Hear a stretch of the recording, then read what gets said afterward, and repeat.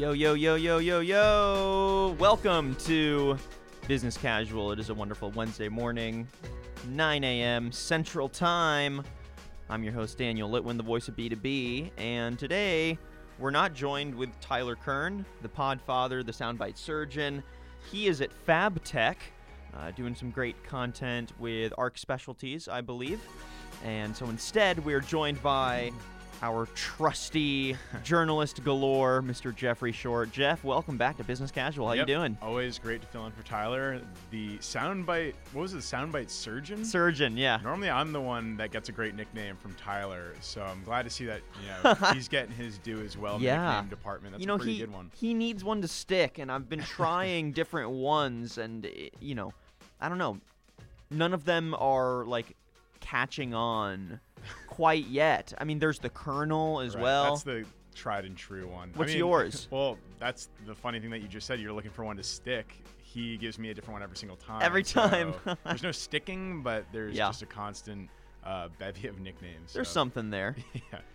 All right. Well, Mr. Jeff, we've got a big show coming up. Why don't you tell the folks listening along for Business Casual on this Wednesday morning what we're going to be chatting today?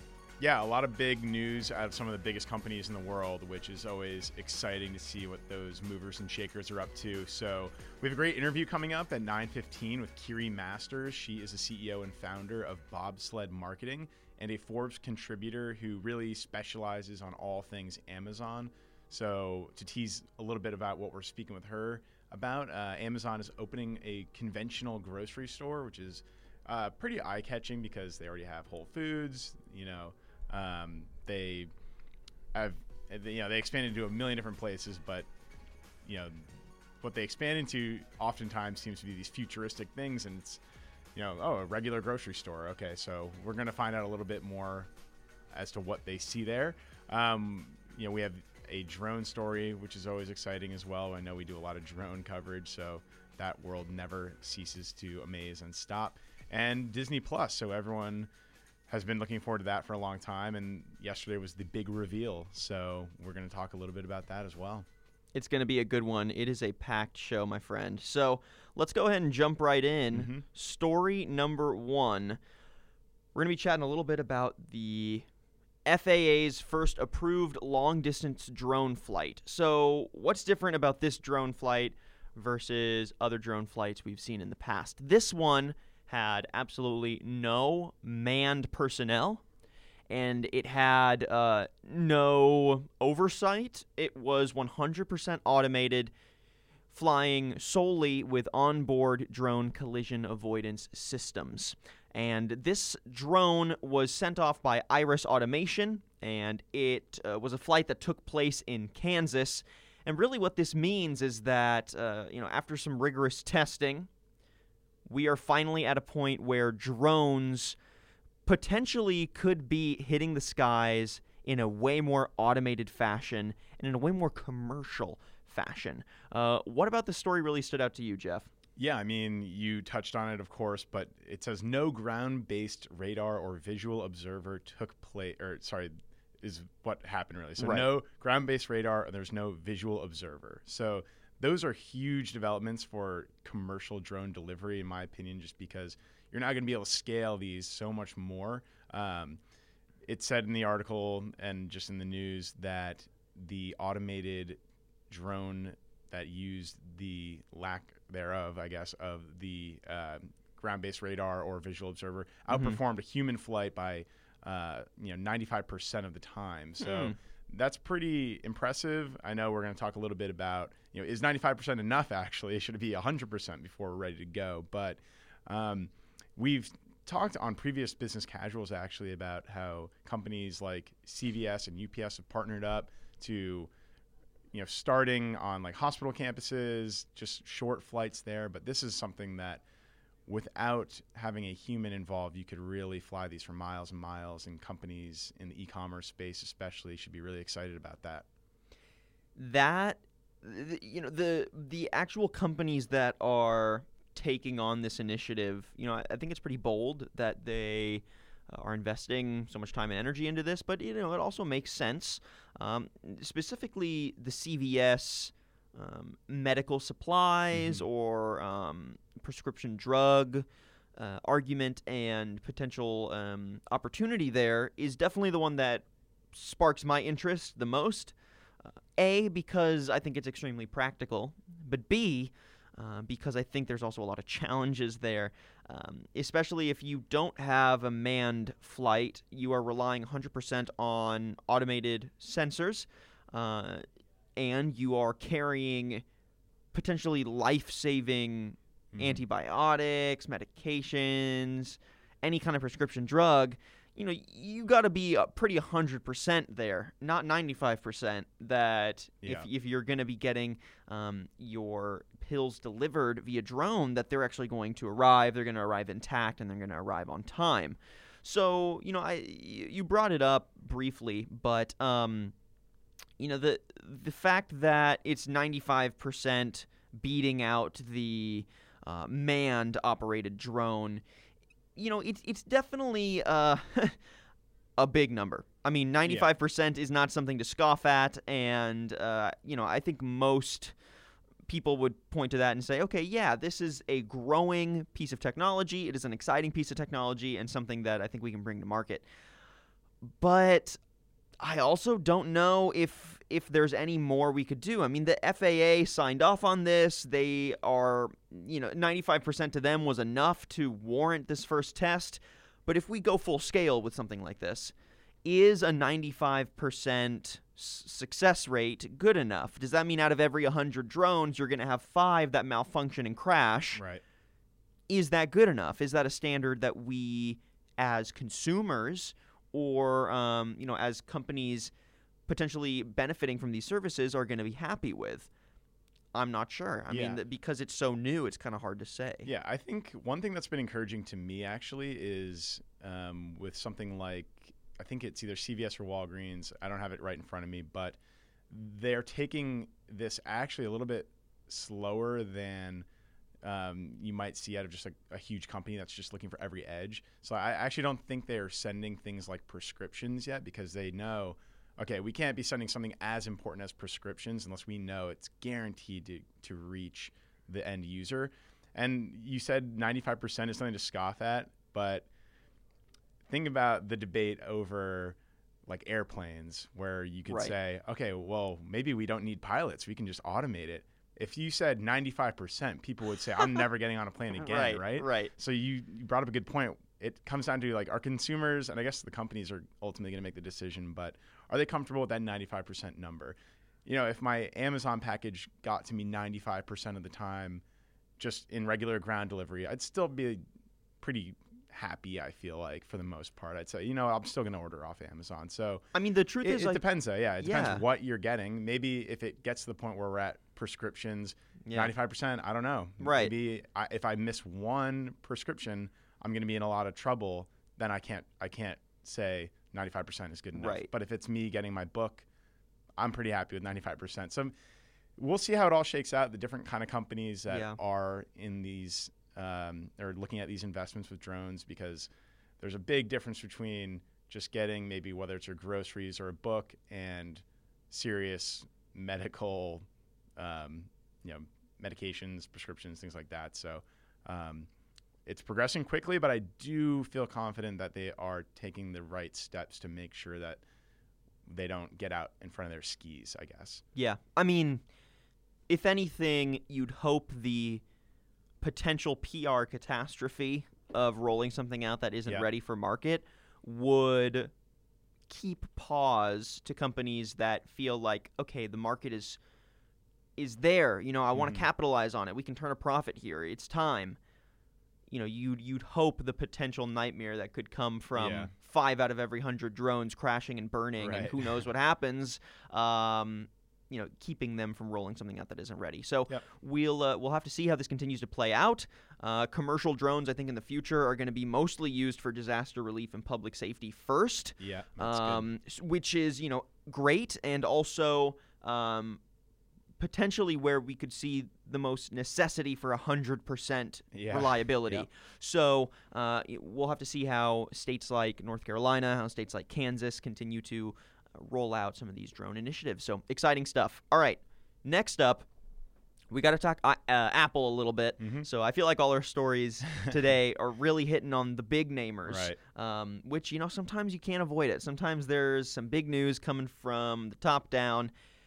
All right, Apple is really digging into VR, really digging into AR, and the wearable side of Apple technologies could potentially be a boost for the company after some declining iPhone sales. So in 2021 or 2022, basically in the near future, Apple's planning to release a combined VR and AR headset. So a wearable piece of tech with a focus on gaming, on video and streaming, as well as a B2B aspect of virtual meetings, and hopefully, I guess they think hopefully that this would be used not just as a consumer piece of tech, but potentially as a business piece of technology.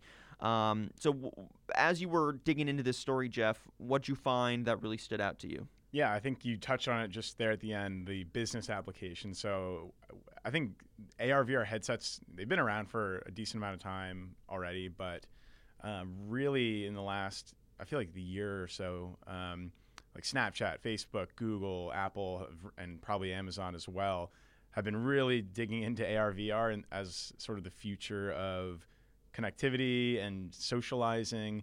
But Apple here, this news, I think it was originally reported in the Wall Street Journal, and I'm not sure that Apple has officially announced anything. But the idea that it could be used in a business setting, I think, is really exciting. Just being able to connect and run meetings more flawlessly within an office or between offices. People walking around the street, if it's a Snapchat, AR, VR headset, it's fun, whatever, but I don't know if that's a revolutionary change.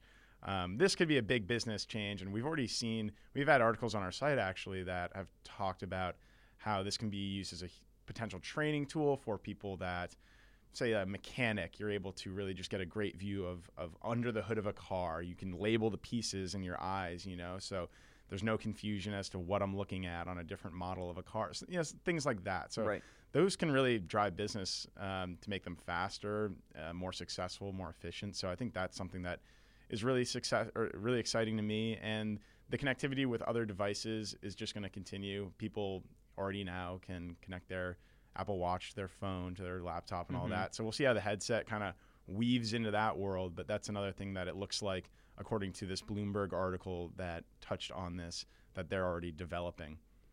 Yeah, and they're really building out an entire OS infrastructure for this as well.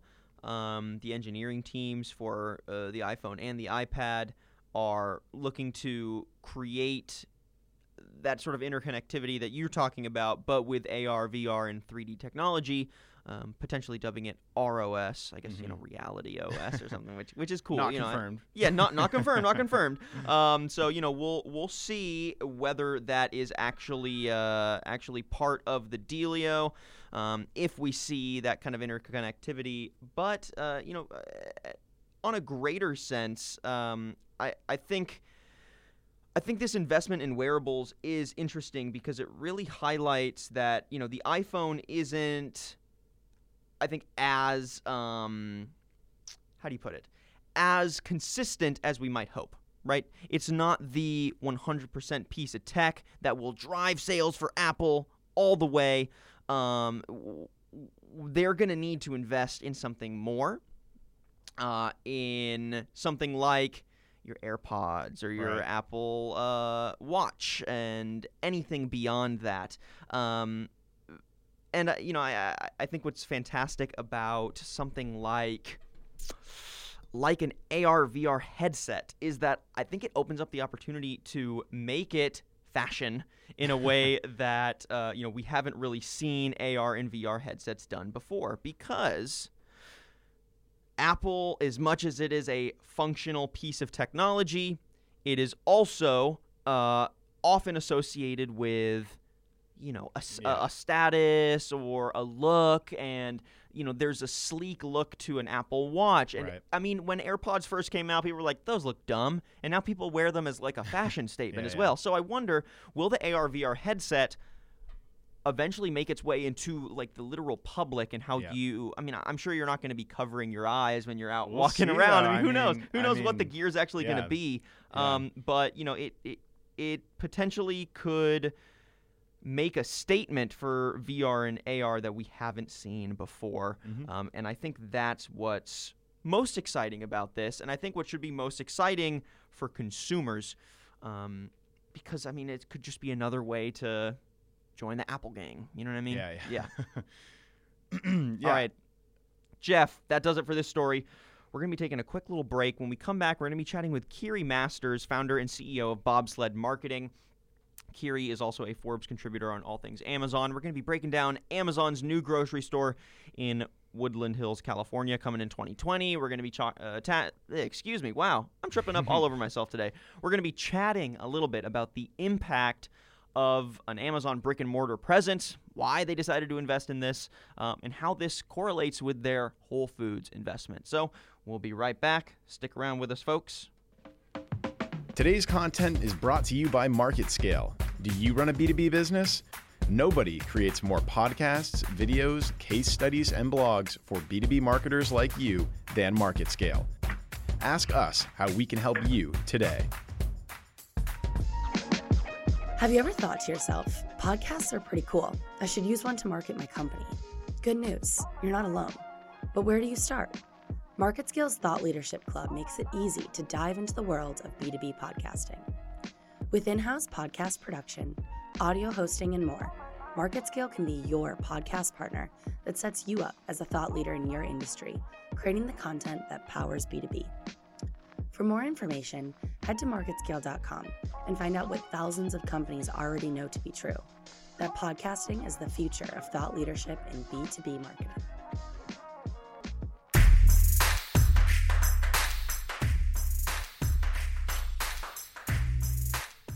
All right, Mr. Jeff, we're back in action. So, Amazon is opening up a grocery store. Surprising, right? This is not a Whole Foods partnership. It is an Amazon brick and mortar presence. This is opening up in 2020 in Woodland Hills, California. This was confirmed by an Amazon spokesperson. To get some thoughts on this, we're going to be chatting with Kiri Masters, founder and CEO of Bobsled Marketing. Kiri, great to have you on the line. How are you doing today? Hey guys, I'm doing very well, thank you. Yeah, absolutely. All right, so this is an interesting development for Amazon, specifically because they're not using the Amazon Go technology that has gotten so much press coverage and so much attention in the retail space over the last several years. Again, for people listening, Amazon Go tech is basically what has allowed for cashierless and basically staffless stores. You can go in, and with RFID codes and with scanners, you can just walk in, walk out with your tech, and it'll charge you. This is not that. This is a conventional checkout, stocked like a Kroger, stocked like an Albertsons. So, Kiri, what are your initial thoughts on this investment from Amazon? Why do you think they did it? Well, there's a couple of things. I think that this shows that Amazon's really serious about grocery, and their current footprint with Whole Foods puts them at about 500 stores, where they need about 2,000 stores to be a legitimate competitor in the grocery game. So this could be an effort to expand more fully into conventional grocery, as you said, without using the Whole Foods brand to do so. Yeah, in reading a little bit about this news, Kiri, I was seeing that this is maybe an opportunity to increase customer loyalty. And I know that e-commerce companies, when you're not face-to-face with your local neighborhood person at the register or wherever, it might be a little bit difficult to grow customer loyalty. So does Amazon have generally good customer loyalty? And is this, in fact, a good opportunity for them to increase that? Yeah, I think the customer loyalty piece is a big one. I think that Amazon, more so than many other private companies, public companies, and even utilities, has great loyalty and great cut through, especially in the US households with their Prime program. But I think the story that hasn't really been discussed in a lot of detail is how much extra data this is going to give Amazon. And Amazon they might be, in the fulfillment game and in the retail game, but they're primarily a technology company that's relying on data to, run their advertising business, cross-sell other products and everything. So how I think that this is going to play out is they're going to have some kind of tie-in with Prime, just like you do with Whole Foods. You can go into Whole Foods and get a discount on some items as a Prime member. There's absolutely going to be that kind of tie-in. So you could go into the store, you might be able to back order stuff from the website to be shipped for you for free if it's not available in the store. You can be upsold an Alexa device so that now Amazon's also in your home listening to your voice search queries and listening about your habits. And then also from the store, Amazon's going to get more data than they already do about your purchasing habits so that they know you have a dog at home and a baby at home, and you must also have a garden because you bought a lawn care product once, which, using all this data, they can turn around and promote more relevant products to you online. And also it means that advertisers can target shoppers based on their past shopping activity based on those data points as well. So, what's interesting about Amazon is that though they dominate and are mostly known for their e-commerce presence, their online sales aren't really the profit engine for the company. It's their Amazon Web Services that often generates the most income, and this has been the trend since 2016. Is an investment into something like Amazon Grocery in a way that is this focus where, you say we're expanding from 500 Whole Foods to potentially 2,000 stores that are Amazon branded nationwide, is this another attempt to expand, how they turn a profit? And do you see this being an investment that is profit motivated, in that this is one that's really going to bring in more revenue for the company? Or is this more of a branding initiative? They're willing to potentially lose money on this venture because of the expansion into a new market? Well, grocery is widely known to be razor-thin profit margins and very capital intensive. So I really don't think that they're going into this for income. I think that they're going into this play for loyalty, to capture market share from their number one arch nemesis, Walmart, whose main claim to fame right now is their big store network. So if Amazon can come in and bring in a new store format that's more accessible, more universal, then they're going to be able to capture some market share from Walmart potentially. And it's also about data as well. I really don't think that they would go into a grocery store format to produce more income. And then final quick question for you. What does this mean for some of our smaller grocers? Even our Krogers, our Albertsons, H-E-Bs. They're not small entities at all. Yeah. But they're not Walmarts, and they're definitely not Amazons. So how should they be reacting to news like this? Are other grocers going to have to basically kick it into overhaul to maintain their market share, to survive in this climate? What are your thoughts there? That's a good question. There's still so much that we don't know about this store format. We don't know, for example, what their assortment's going to look like. Is it going to be all grocery, or is it going to include also hard lines as well? And we don't know exactly what the branding is going to look like too. So until we get more details, we don't know how those other stores should really ultimately compete. But one thing that we do know is Amazon it's a volume player. It's not so much about the experience. And so just in general, when we're talking about how brick and mortar retail can compete against Amazon, my go-to is always think about what dimensions you can compete on that Amazon can't. And it might be things like having a local assortment, which has really been, downplayed since the Whole Foods acquisition. There's not so much local assortment in stores anymore, and offering some, unique events, customer service differentiators, things like that. All right, Kiri Masters, founder and CEO of Bobsled Marketing and Forbes contributor on all things Amazon. Thank you so much for joining us. Always a pleasure getting to chat. Thank you. All right, Jeff. Last point for today's show, Disney Plus. We had to talk about it. I mean, come on, we had to. Mandalorian came out on there. Fun new Star Wars show that I'm super excited to watch. I haven't purchased my subscription yet. Kind of holding out. I'm waiting to see. Well, you got to wait for the rollout issue to be fixed, which I think it is, but it's kind of funny that you walked right into that. I know. All right, Jeff, fill in the audience. What's happening with Disney Plus? Yeah, I mean, yesterday was a huge day for Disney in general after months and maybe even over a year of marketing and planning and announcements. Disney Plus did come to market yesterday, but it wasn't without issue.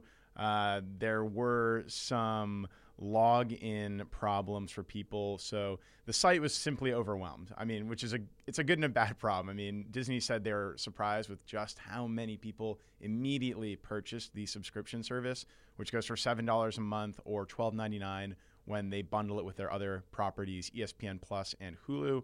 So in a good way for them, it wasn't a streaming error. It wasn't like the content just could not buffer, could not get from the servers to the consumers. It was simply just their login website was just overwhelmed and crashed. Right. And I think it's been largely figured out. So that's it's not a great first impression at first, but I mean, in the grand scheme of things, I don't think people will really remember that as the lasting legacy of Disney Plus. Right. But in general, there's a lot to unpack here.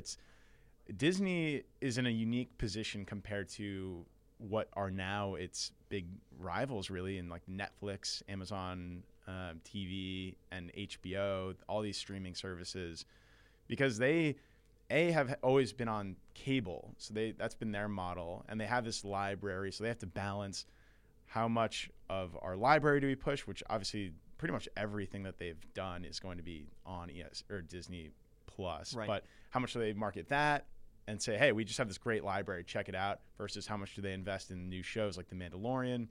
But then they also have these other issues where, what do you do with ESPN, live sports? Netflix doesn't have anything live. Mm-hmm. I know Hulu can kind of, they own Hulu, but right. Netflix is all original content and picking up these licensed properties, but ESPN is this wild card. So they have to still figure, okay, we have a cable interest with ESPN, but we also want people to they're basically saying we are in favor of people cutting the cord and just coming on to Disney Plus. So that's a pretty seismic shift in just the cable industry.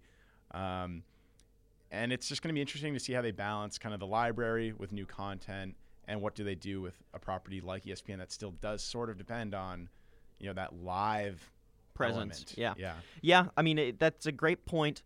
And Netflix, I think, has really been leaning in the owned content versus library direction, which is totally opposite from what they originally were. Right. Netflix we did a story about this a few weeks ago. They're investing billions in original content, owned content, because of Disney Plus, and because Disney Plus is really pushing, we've got a great library, but we've got all these Marvel shows, we've got all these Star Wars shows, we've got all this really unique, fresh stuff coming your way. So, which one is going to be the profit driver? And will something like a Disney Plus, because of the breadth of content on there, including a Hulu and an ESPN combo, will that push people away from an Amazon TV, an Apple TV or an Amazon Prime or a Netflix? I'm not sure. Because if you're paying for all of those, you're almost plus paying. HBO, you're paying for cable. Right. I saw a great tweet. It was like, someone's going to come up with an awesome idea to make all of these universal and put it on a box where we can look at scheduled content. And it's like, it's cable television. So, it's a strange dynamic that we're in right now as this develops. And I'm a fan of getting this content. I wonder if this is going to push, the famed piracy of online content back into the fray in a way that I think has kind of calmed down because of streaming. Will everything being owned by a ton of your different providers force people, not force, but encourage, bad actors to get out there and torrent something. I don't know. It's an interesting point. I think it's an interesting conversation, but we'll see. Jeff, we're out of time. I know. Always. We've got goes Tyler quick. at FabTech. He'll be coming back soon, but till then, thanks again, everyone, for listening along. This has been Business Cash. Adios.